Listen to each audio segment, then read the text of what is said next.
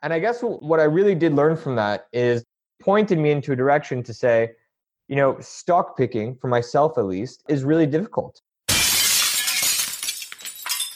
Hello, fellow risk takers, and welcome to my worst investment ever. Stories of loss to keep you winning. In our community, we know that to win in investing, you must take risk, but to win big, you've got to reduce it. My name is Andrew Stotz from A. Stotz Investment Research, and I'm here with featured guest Dan Bibas. Dan, are you ready to rock? Yes, I am, Andrew. All right. And I just saw, for the audience, I just saw him drink a sip of coffee. So I think he's going to be fired up. All right. So Dan is the co-founder at Fountain, a digital wealth manager combining new technology with certified advisors to make personalized investing more accessible. And that is pretty cool. That's cutting edge of fintech right there, ladies and gentlemen.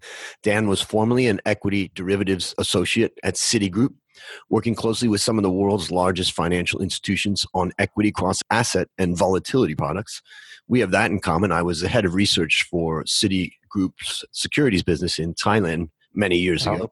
Right. And he is a member of the founders of the Future community in London, the Tech Nation Founders Network, and is a regular speaker at startup and fintech events. Dan, take a minute and fill in any further tidbits about your life. No, I think you pretty much summarized my life in a couple of neat words. So thank you, Andrew. Really excited to be here, excited to chat with you and tell you a little bit about my worst trade. Not so much that it was terrible, but what I learned from it, which is the most important thing to discuss this morning. Absolutely. Well, now it's time to share your worst investment ever. And since no one goes into their worst investment thinking it will be, tell us a bit about the circumstances leading up to it, and then tell us your story. Yeah, so actually, it's pretty funny. So I'll throw a little asterisk in, and then we'll see how that's all relevant is. I'm a diehard fan of just passive investing. I really do believe invest in the market in the long run, you win. We could go through a million different proof points, but let's not do that. We've all read it. So that's the kind of investor I am now. And I have been for pretty much my entire adult life or young adult life. But I got there actually through what was one very sort of concerning and anxiety-driven trade when I was a student at McGill University in Canada. I was majoring in finance, so you're learning all these things about markets, about how to evaluate balance sheets.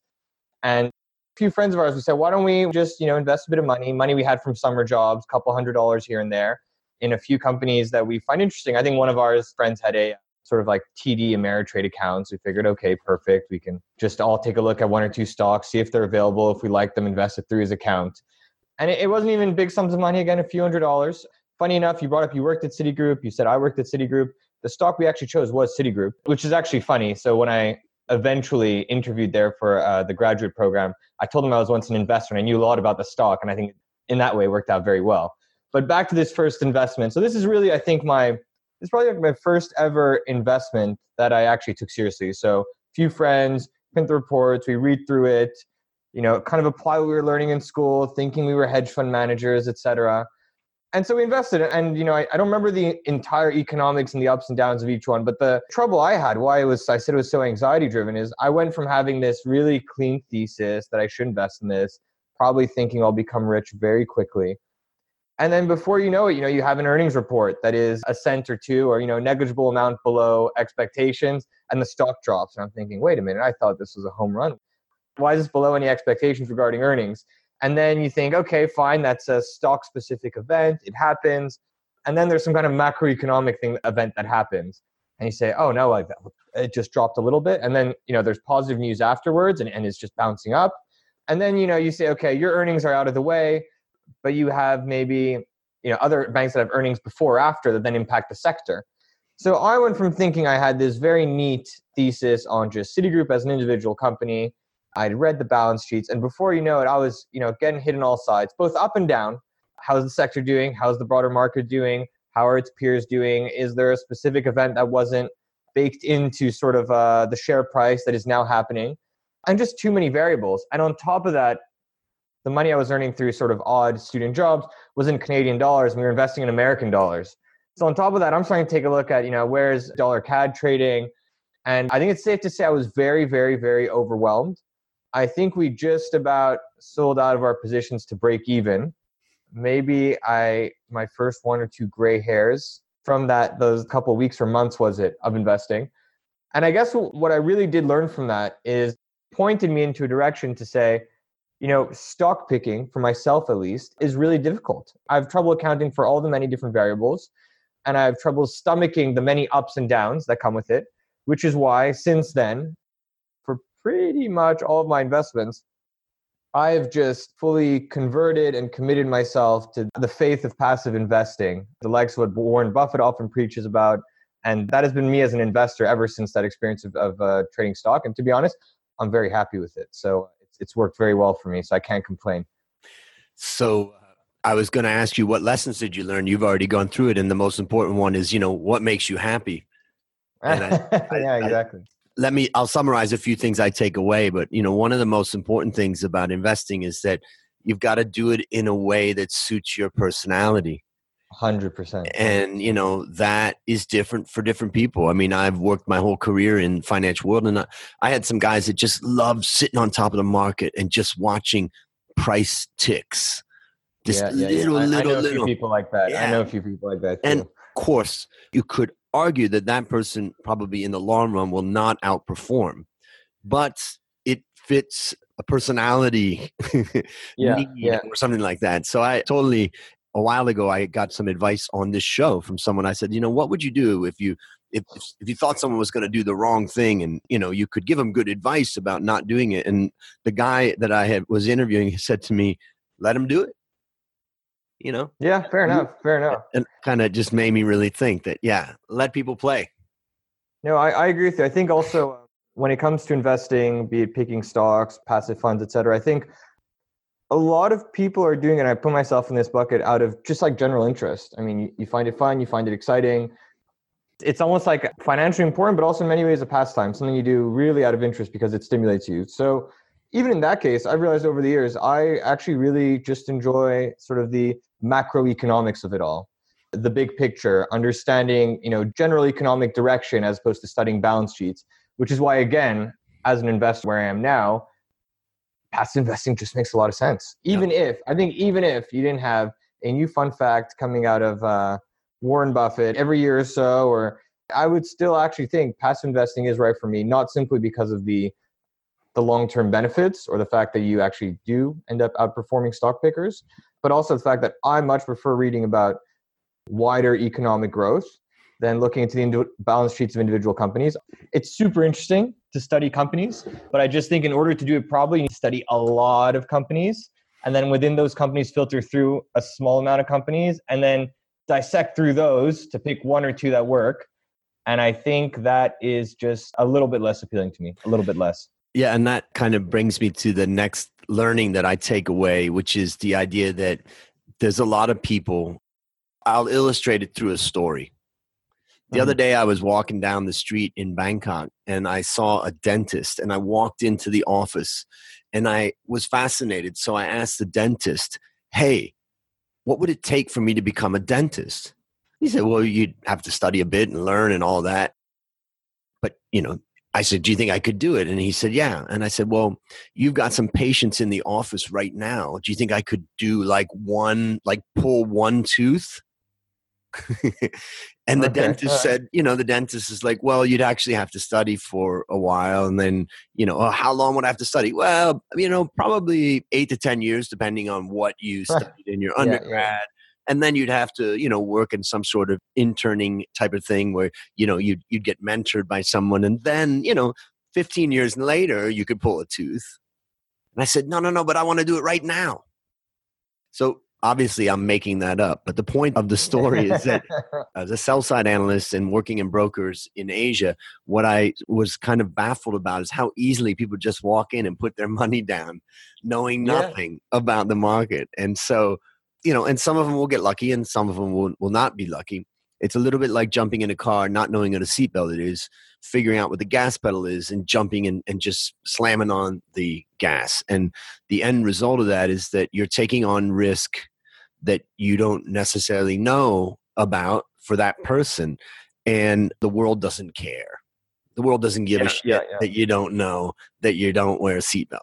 And that's exactly the same thing. Yeah, no, I agree with you. I think also when we built out Fountain, so we're based solely in the UK, we were pretty dead set on only offering passive funds.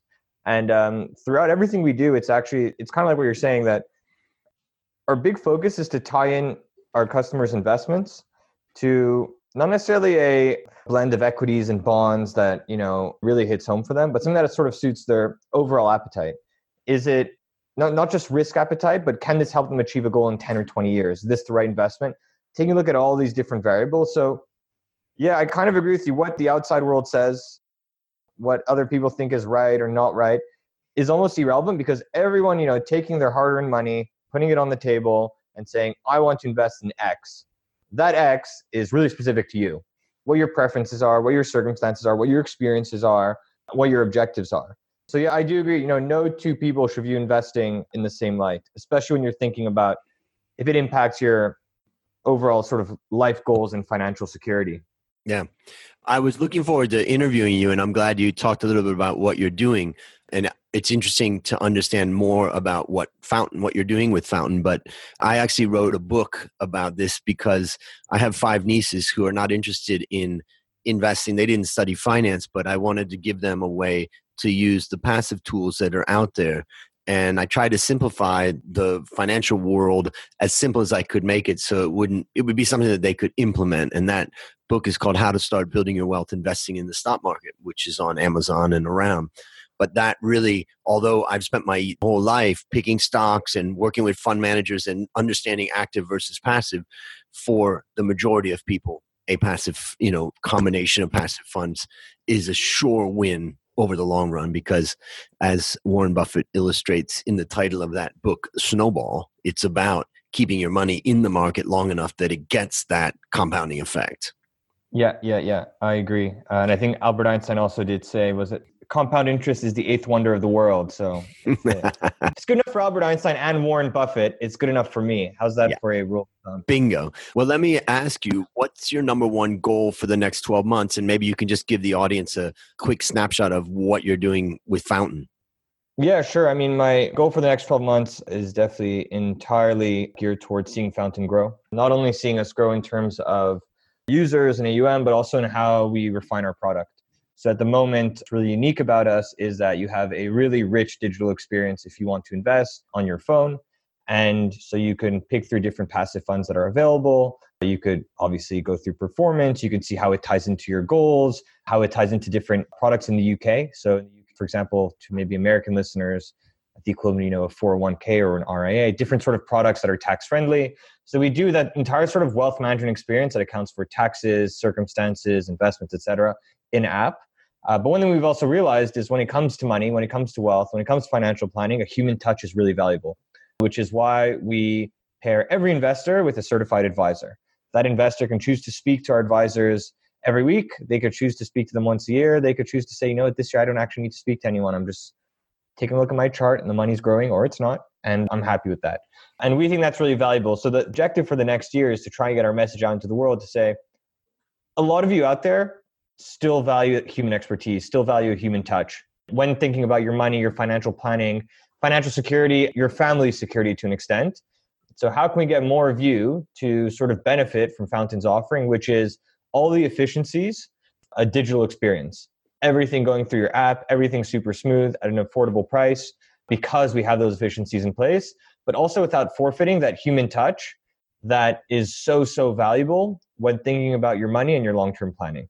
Fantastic. Well, I think you're going to have a fun 12 months ahead. I think so. We've already had a fun couple of weeks into 2019, so things are shaping up very well for the new year for us. Fantastic. Well, I appreciate your time, and I'm going to close it. Thank you for having me. Yeah, I'm going to close it at that and tell my listeners, hey, there you have it.